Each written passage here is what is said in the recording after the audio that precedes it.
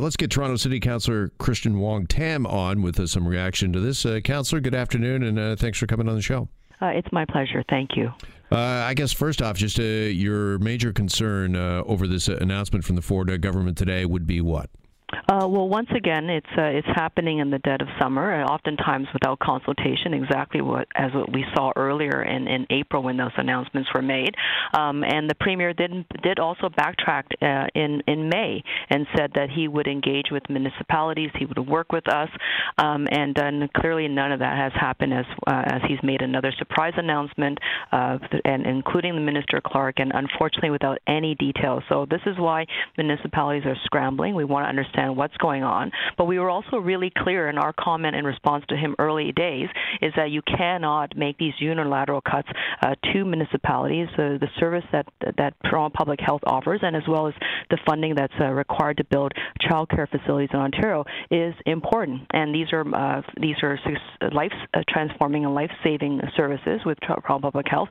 And with respect to childcare, the 20% cut that's being announced, we had not allocated funding for that because we were promised in the previous government that would be 100% taken care of, and now we're going to be scrambling once again. Yeah, I'm sure the Ford government would counter and say that they inherited a massive debt and they're making some tough decisions to clean up the province's finances, but your major concern again is that the cuts were done without any sort of consultation, and it's your concern, Councillor, that maybe these are coming in some pretty vulnerable areas?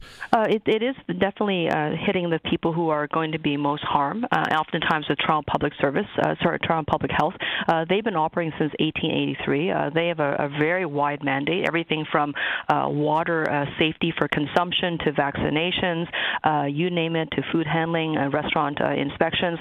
It works, and people stay healthy, and that's why we fund it. And every major crisis, from Walkerton's, the unsafe drinking water to the SARS crisis, every single report that came out after every single mental health public health crisis has said you need to sustain the funding, you need to increase the funding, and you need to stop political interference, and that's clearly not what the Ford government is doing. Yeah, what is your take just personally on cutbacks? Are you against them entirely, or it's just you would like to be part of the process, so you think the city should be consulted to find some efficiencies, some savings, because, I mean, obviously there is a massive debt in this province. Yes, so I think my message to the Premier is I wish that he would reconsider, and he has been a city councillor here right in the City of Toronto.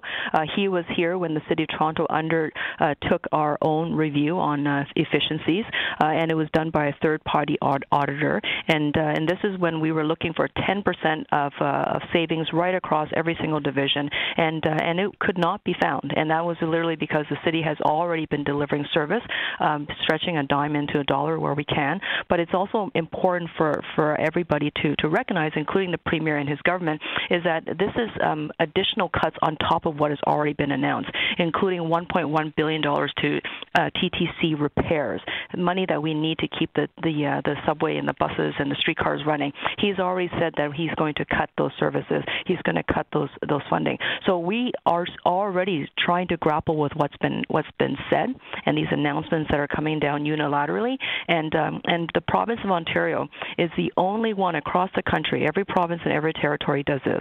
They fund 100% of their local public health units. They also fund 100% of their child care facilities and the creation of those facilities. The province of Ontario is the only one that does not provide 100% funding for those services. You know, a big buzzword in the private sector for years has been do more with less. You're going to have to do more with less. Is it time for government to do that, do you think, Councillor, or is what you're telling us you're already doing that and this is just stretching things too far? Well, I think, there's always room for improvement, and I would not take that off the table, but this is not the way to go about it. And remember that you're asking, like the Ford government is asking cities right across Ontario and towns to cut cut 30% from their public health budgets. That is very difficult to do.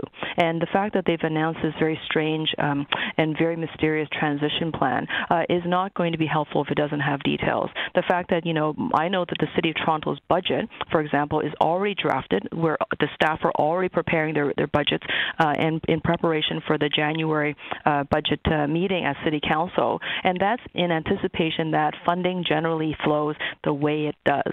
And so they have already been doing a phenomenal job of trying to deliver service that's more, and the dollars have been tightening up. It's not the City Council has not been tightening up those dollars, and that's why the City of Toronto generally has lower tax rates than most other cities in Ontario. But it is very difficult to ask any government to cut 30% of any division and tell them to not reduce that level of service. So something will give. All right. What is going to give? What are the options on the table for the city? Just finally here, Councillor, should Torontonians, should they brace for a tax hike? Is that ultimately what's going to happen? Is that the cost is going to get passed down to the city taxpayer? Well, there will be some essential services that I think that we're going to want to sustain, such as, the safety of our drinking water. We're going to want to keep that. We're going to want to make sure that we are going to be emergency prepared in case of a crisis. You don't want to strip those things away. And if we are not going to reduce service, then we will be forced to raise property taxes. And I think that the City Council was really clear when we made when we were debating even the previous round in announcement of public health cuts, is that if we have to raise taxes, we will make sure that on our tax bill it says that this is Doug Ford's levy, not necessarily coming from the City of Toronto, but it's actually a gift from the Premier. You're paying more on your tax bill. Kind of taking a page out of the Ford government when it comes to the taxes at the pump. You would do that with the city, with city taxpayers' tax bill. Well, the only difference is that everybody will be getting a tax bill anyways, and we have the right, of course, to sort of allocate where those monies are going, and we get to stipulate all of that. So there's no additional cost to the taxpayer. It's just one additional line. But the one major difference is that we will be only dealing in things that are the truth, and we will not be lying to taxpayers. All right. Got to leave it there. City Councillor Christian Wong Tam with us this afternoon. Councillor, really appreciate the time. Thank you very much.